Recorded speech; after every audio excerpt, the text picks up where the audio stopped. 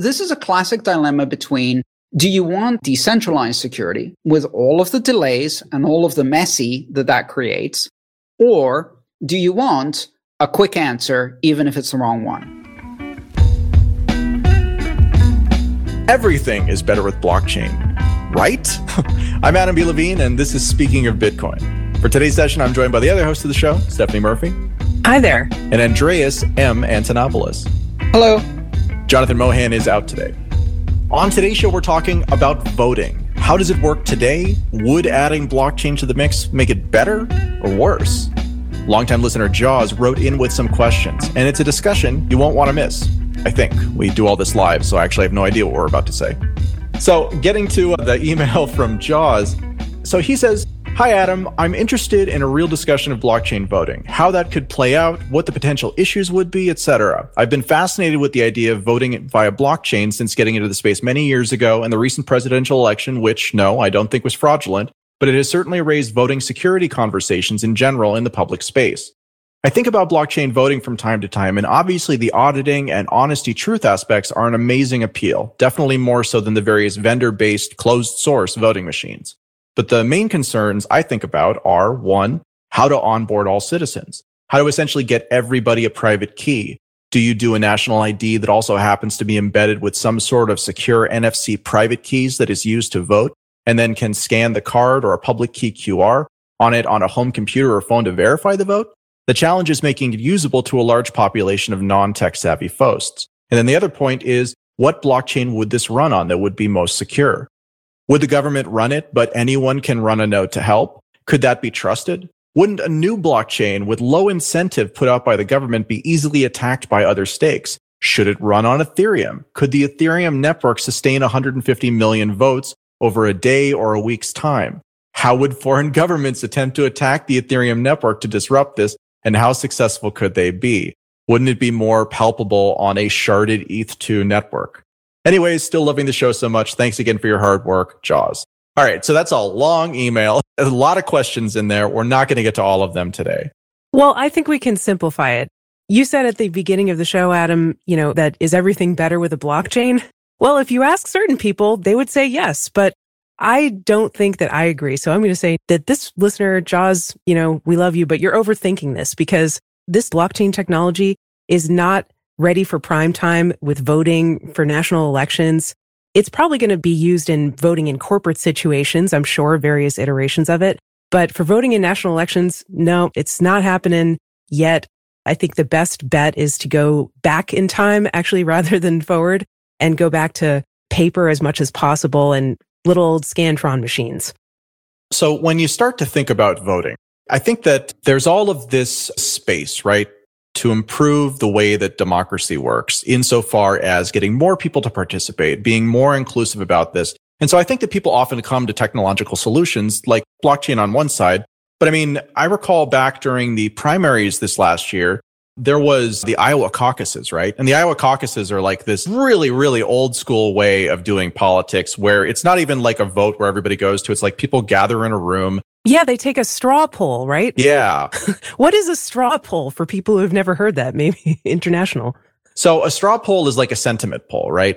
And basically, instead of there being, one vote where you vote and then that's the person you voted for, there's opportunities to discuss and to caucus, so to speak, to find the people who you agree with mostly, and then to vote with them. And the part that's relevant, I'm not an expert on caucuses. I've lived in California most of my life, and I've never actually participated in one. But the important part is that it's a very manual, person-to-person, in-person, at like a community center type of thing. Now, what happened during the primaries last year is that an application was rolled out that was used to collect the reporting. And the application had some problems with it, but there was mass chaos throughout the system. And the mass chaos throughout the system had little to do with the software, and it had more to do with the fact that you were asking literally tens of thousands of people to use an application when most of them were like in their late 60s, right? And you were asking them to change a process that they were very used to a new process that introduces new challenges and new advantages, but which they weren't familiar with and which they hadn't been very well trained on. The relevant part here is that the problems that blockchain is going to have when you try and put it into these situations, it's almost not about the technology like most of the things we're talking about. It's about those processes, right? And there's another part too, which is that blockchains are really good at knowing about stuff that happened on the blockchain, right? So if I send a transaction from me to you, Stephanie, then the blockchain is really good at knowing that I sent a transaction because the thing that we were doing is encapsulated on and happens on the blockchain. But a vote isn't something that naturally happens on the blockchain. And so as Jaws correctly, points out in his questions, there's all this opportunity for, someone to get in the way. And really the thing about voting that it comes back to is how do you tell who is a person and who is somebody who's pretending to be a person such that they can get more than one vote, right? And this is a problem that actually we're very familiar with in cryptocurrency. It's called a Sybil attack. It's kind of like a third degree problem, because the first problem, the one that blockchains solve, is how do you ensure that participants in transactions or the consensus mechanism are not easily Sybil attacked. But when it comes to voting, the vote isn't available to everyone on the planet. So simply being human doesn't make you eligible to vote. So eligibility is a form of attestation. And attestation is something that is associated with identity. So this is a second layer problem. This is not just Sybil attacks. This is about identity. And identity because you have to first attest that specific people have eligibility to vote. And in the US specifically, eligibility to vote isn't enough because we don't have automatic registration. So you have to have eligibility and be registered. You have to, in advance, express a desire to vote and be registered as an eligible voter. But that's not where it stops. That's the second layer problem, which is identity, which we have not solved with blockchains yet. It's a very difficult problem. It's one of the holy grails of computer science, and it's not something that has been solved yet with blockchains. Then there's the third problem, which is, great, you've got identity registration, eligibility sorted out, but when you actually cast a vote, you now need to strip that identity and yet ensure that no one gets to double spend their vote. So you need to verify eligibility, but then you have to preserve the anonymity of the vote, which is a critical component of the franchise. Without anonymity, the vote becomes something that is sold, extorted, all kinds of shenanigans start once you remove anonymity. Remember, the only difference between a North Korean election and an American election is the fact that in North Korea, you have to vote in front of the official. And that somehow magically ensures that all of the voters vote for Kim Jong-un, at least all of the voters that are still alive after the election. So anonymity is a pretty critical concept, and that's the third tier. So blockchains can help if you can solve, first, transactional Sybil resistance, and second, identity attestation and eligibility, and third, anonymization after eligibility. We are very, very far from solving these problems. So the United States has an electoral system. I've heard it described as decentralized, but they don't mean like decentralized like voting on a blockchain or something like that. They mean decentralized in that every locality, every county has sort of its own process, and every state has their own rules. And it's really like this patchwork hodgepodge of votes, but somehow they all have to vote in a common election for the president of the whole United States. So do you guys think that represents a form of decentralization? It's a very good point, which is that the federalist system that decentralizes voting, most people don't understand this, but voting in the United States is managed by the states exclusively, without any question. There is no federal enumerated authority to do anything other than count the results. The federal government has no role in certifying, it has no role in verifying, it cannot even challenge, has no standing to challenge the way elections are run. There were some brief periods where there were some implications for that, specifically the Civil Rights Act, but most of those provisions were actually repealed recently, and so the states get to run their own elections. Now, this is incredibly frustrating to people who want to see consistency, homogeneity, predictability, auditability, and also because many states attempt to do all kinds of shenanigans when it comes to the voting process. But it's the other side of the coin, which is that for all of those reasons that are incredibly frustrating, this system is very, very resistant and robust to centralize manipulation. It's actually very difficult to manipulate an election across the entire country because you have to do it in 50 different states. And even within those states, the process is decentralized in voting precincts that have actual voting centers, which have independent monitoring, et cetera, et cetera. So there's layers and layers and layers of decentralization. And at each layer, there's layers and layers and layers of oversight and often competitive or contentious adversarial oversight by the opposing parties in campaigns. And this actually ends up being very difficult to compromise. So the things that are very frustrating are also the things that actually make the system robust, but they're also the things that make the system very difficult to change. So if we did see any kind of blockchain voting or any kind of technology change that's implemented in relation to voting, we would start to see it on a local level first and a patchwork of different systems. And that is what we have today. There's some states that rely really heavily on paper ballots. Other states, kind of you go to a machine and you press a button and it spits out a QR code that a human can't even understand. And then you go to another machine to scan it. And so they do have different systems in different places. And like you said, Andreas, that's frustrating to some, but also you could argue that it does add a little bit of robustness to the system because it is decentralized. A lot of robustness, because failures, if they occur and when they occur, are localized. They're contained. They're not everywhere. There is no single point of failure in the electoral system. And what you didn't mention is there's also, I think, 5 states where voting is entirely done by mail, or where vote by mail is the primary mechanism of voting. I think there's 1 state where it's entirely by mail. Oregon has an entirely by mail system, yeah. Yeah, and 4 more where it's the primary voting mechanism, and you can opt out and go to a local precinct, but instead, by default, it's assumed that you will vote by mail. And many other states have no questions asked, no excuse needed, very simple mechanisms, California being one of them. I voted in California under this mechanism, always by mail. And it's very simple. You go to a website, you ask for your mail ballot, they send it to you, you send it back, done. And can you track it? Like, can you go and check what the status is? Yes. You get a little barcode tear off that's part of your ballot that has a serial number, and you can go on a website and they will tell you if they have received and then if they have counted. It's almost like tracking a UPS package. You can say, okay, they've received it. All right, now it's actually being delivered and it has been counted. Yeah. So presumably if we were talking about like, how would that look on a blockchain, quote unquote, because that is like a buzzword, right? Put it on the blockchain. But under a blockchain-based system, perhaps you would use your unique identifier or your private keys or your public keys to look up your voting transaction and, what time it occurred and validate that it was actually you casting that ballot and that it's been counted and recorded in the blockchain and it happened at this time.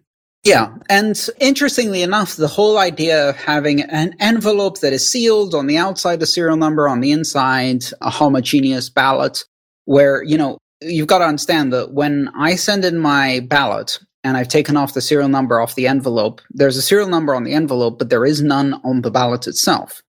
Meaning that they can track that my envelope was received, and when they open the envelope and put it through the counting machine, they scan and track that my vote was counted.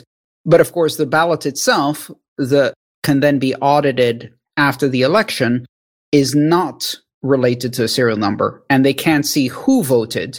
They only know that mine was counted, and one of the ones that was counted voted a certain way, right?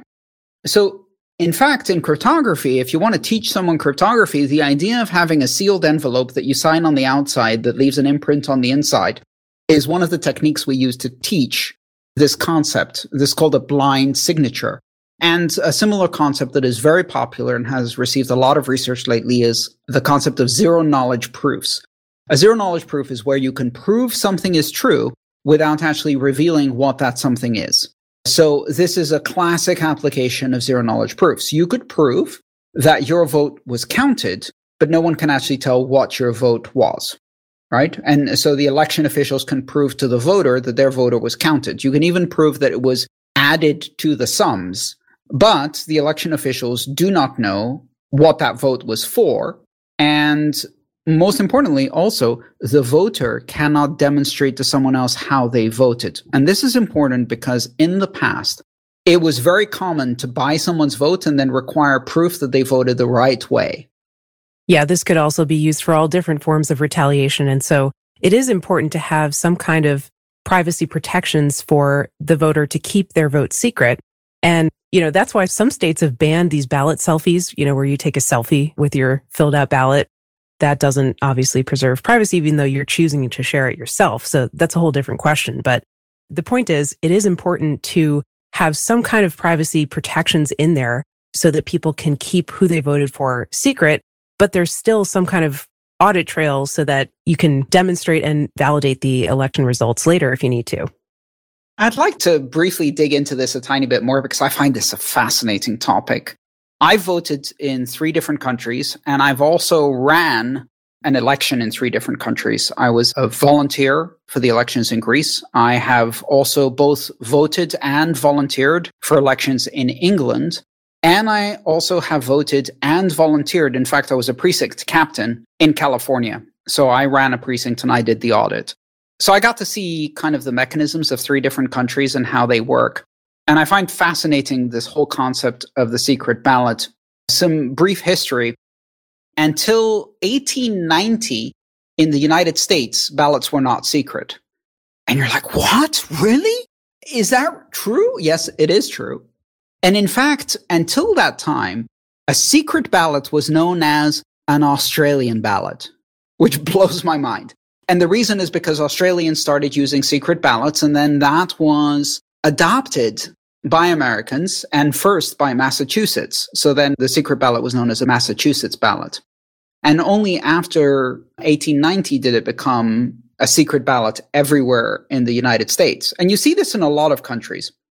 Before that, various organizations would distribute pre-completed ballots that you would cut out of, say, your newspaper. So instead of endorsements, they would print out a ballot already voted, and you would cut it out of your favorite newspaper, and you would just drop it in the box and vote, not just on a party line, but on a newspaper line, effectively. And one of the things that created was situations where people were obviously pressured, bribed. But I think one of the most interesting things was the issue of the suffrage for women, the suffragettes.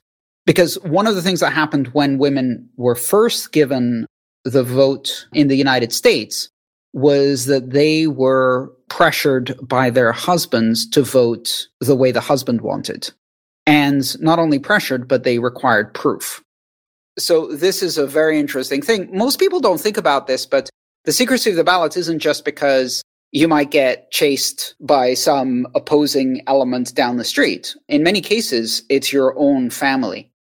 And I love this idea that someone can go into the voting booth screaming at the top of their lungs the husband's candidate name the entire time and then drop a ballot for the opponent. And no one will know. I mean, that's the important part about that anonymity is that you have plausible deniability. And so it's actually something that used to exist within parts of the higher government. What was the guy's name, Stephanie? James D'Angelo? Yeah, that sounds familiar. When we were getting started with the show, he did a bunch of videos about Bitcoin, and then he left the Bitcoin space after he made this video about how the reason why Congress doesn't work anymore is because, I can't remember the exact date, the 60s or the 70s, they made it so that all of the politicians who voted, their votes were logged, and you could see who voted for what.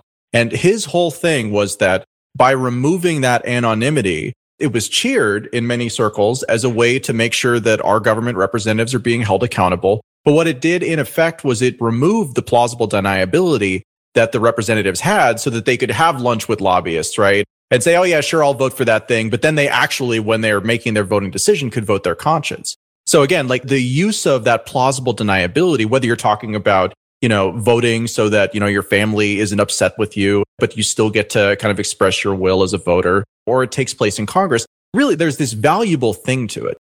And again, if you look at how the US government is set up, and this is a whole other episode that we'll have, decentralization is at the core of almost everything. Many of the changes that have been made over the last 100 years to the way that the government works have actually removed certain elements of that. It's still really decentralized. 100 senators, right, from 50 states. and you're talking about 435 representatives.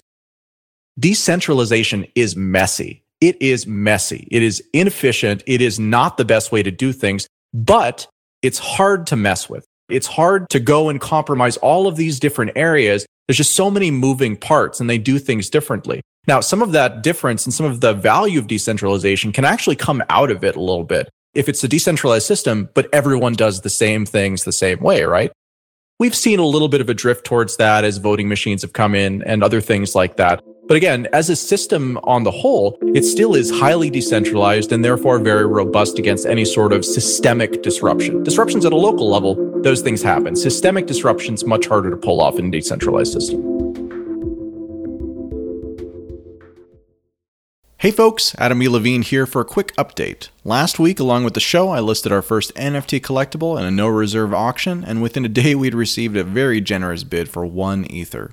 To be honest, it's really humbling to receive that sort of support from a member of the audience, and it's enough of a proof of concept that we're moving forward with some larger projects around tokenized collectibles, which I'm excited to share more about probably next month. In the meantime, check the show notes for this episode to find our second collectible token, available in another no-bid auction that, just like last time, will run from the release of this episode on Sunday the 14th of March and end sometime between Saturday and Sunday of the following week. So if you missed out on last week's, here's another chance. And for folks who'd like to collect or patronize our show, but who can't justify the prices we've seen so far, have no fear. We're working on a less exclusive series that you won't have to compete for. But all that's in the future. For now, happy bidding to those of you who will be doing so, and thank you very much for listening. And now, back to the show. I'd like to relate this back to an argument or debate we've had about Bitcoin in the past, which is extremely relevant to this. And that is that you can have very decentralized, robust transactions, or you can have cheap and fast transactions. But rarely can you have both. And one of the things that's happened, and I've certainly noticed it in the 20 years I've been in the United States with elections, has been that the influence of the TV real-time bar chart, pie chart reporting of election results has, over the past 20 years, steadily increased the emphasis on speed of closure, to the point where some people are like, what do you mean they're still counting on the 4th? When, in fact, it's very, very common to still be counting ballots a week after the election. So, if you want really, really fast elections that give you closure where you get a result as quickly as possible, North Korean elections achieve that. The result is already known before the election opens. It's a very efficient system. And if you want elections that cannot be compromised, that require manual auditing and recounts and have triggers that occur when things are close and they need further scrutiny, and they have layers and layers and layers of auditing and certification, well, that's going to take time to count. And it's perfectly okay to take that time. And so this is a classic dilemma between, do you want decentralized security with all of the delays and all of the messy that creates, or do you want a quick answer, even if it's the wrong one? And I think the emphasis here has to do with the difference between casting and counting. A lot of the efficiency technologies that have been introduced in American elections over the past decade have been about counting votes fast. And in the process of ensuring that votes can be counted fast, they've changed the way that votes are cast. Stephanie mentioned before the idea of a paper ballot that then is scanned by a Scantronic machine. So for people who are outside the US who've never heard of this idea, this is also how university entrance exams are scored. Yeah, I was going to say that if you're at least like kind of my age, this is how your teachers tabulated the results of your tests. Right. So the way this works is you have a card or single page sheet, and it has some choices.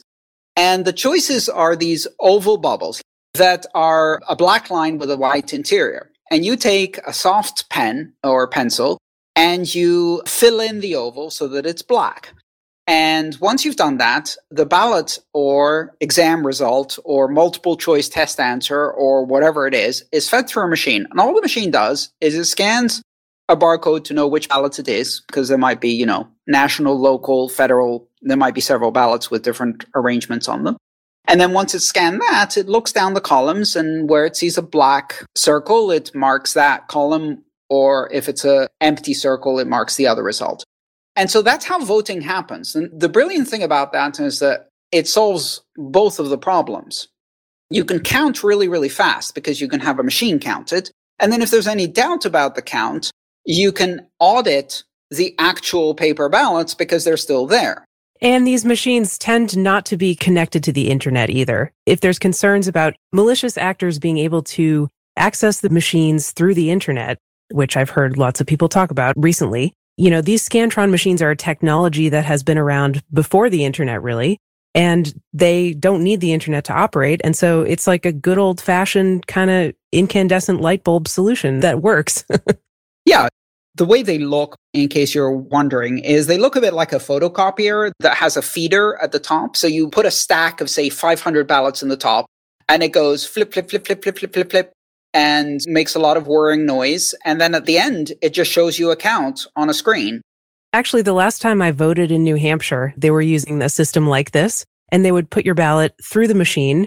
And then if there was any problem with it, it would beep or something, and they'd say, oh, there's a problem with it. But if it went through, you knew that your vote was counted. Yeah. Now, the beauty of this, of course, is that you can go back and manually go over them. This beauty was ruined by Florida instituting a mechanism where instead of filling in the oval with a pencil, people would punch a hole through a card. Ah, the hanging chads. And they created the hanging chads fiasco of the 2000 election. Well, I mean, to be fair, there was a problem. Like, I remember you used to have to use a number 2 pencil to fill out these exams. Well, the point is there could be problems with paper ballots. There could be problems with punch card ballots. There could be problems with any system. But I mean, it's great that we have like the opportunity to try out different systems in different places and have this decentralized patchwork. And I think that, yeah, probably, even though there's some concerns that I have about it, states and counties will move towards more electronic voting systems. Will they be blockchain based? Some of them, yeah, eventually, as we get farther into the future. And we'll see how it works out. I think that if blockchain voting is first refined and smart contracts that manage it are first refined in corporate settings, like not public kind of election settings, that would be helpful because the kinks will be worked out basically. And, private companies, I think, would be good at refining these kinds of smart contracts. And, we just have to try it and see if it works, I guess.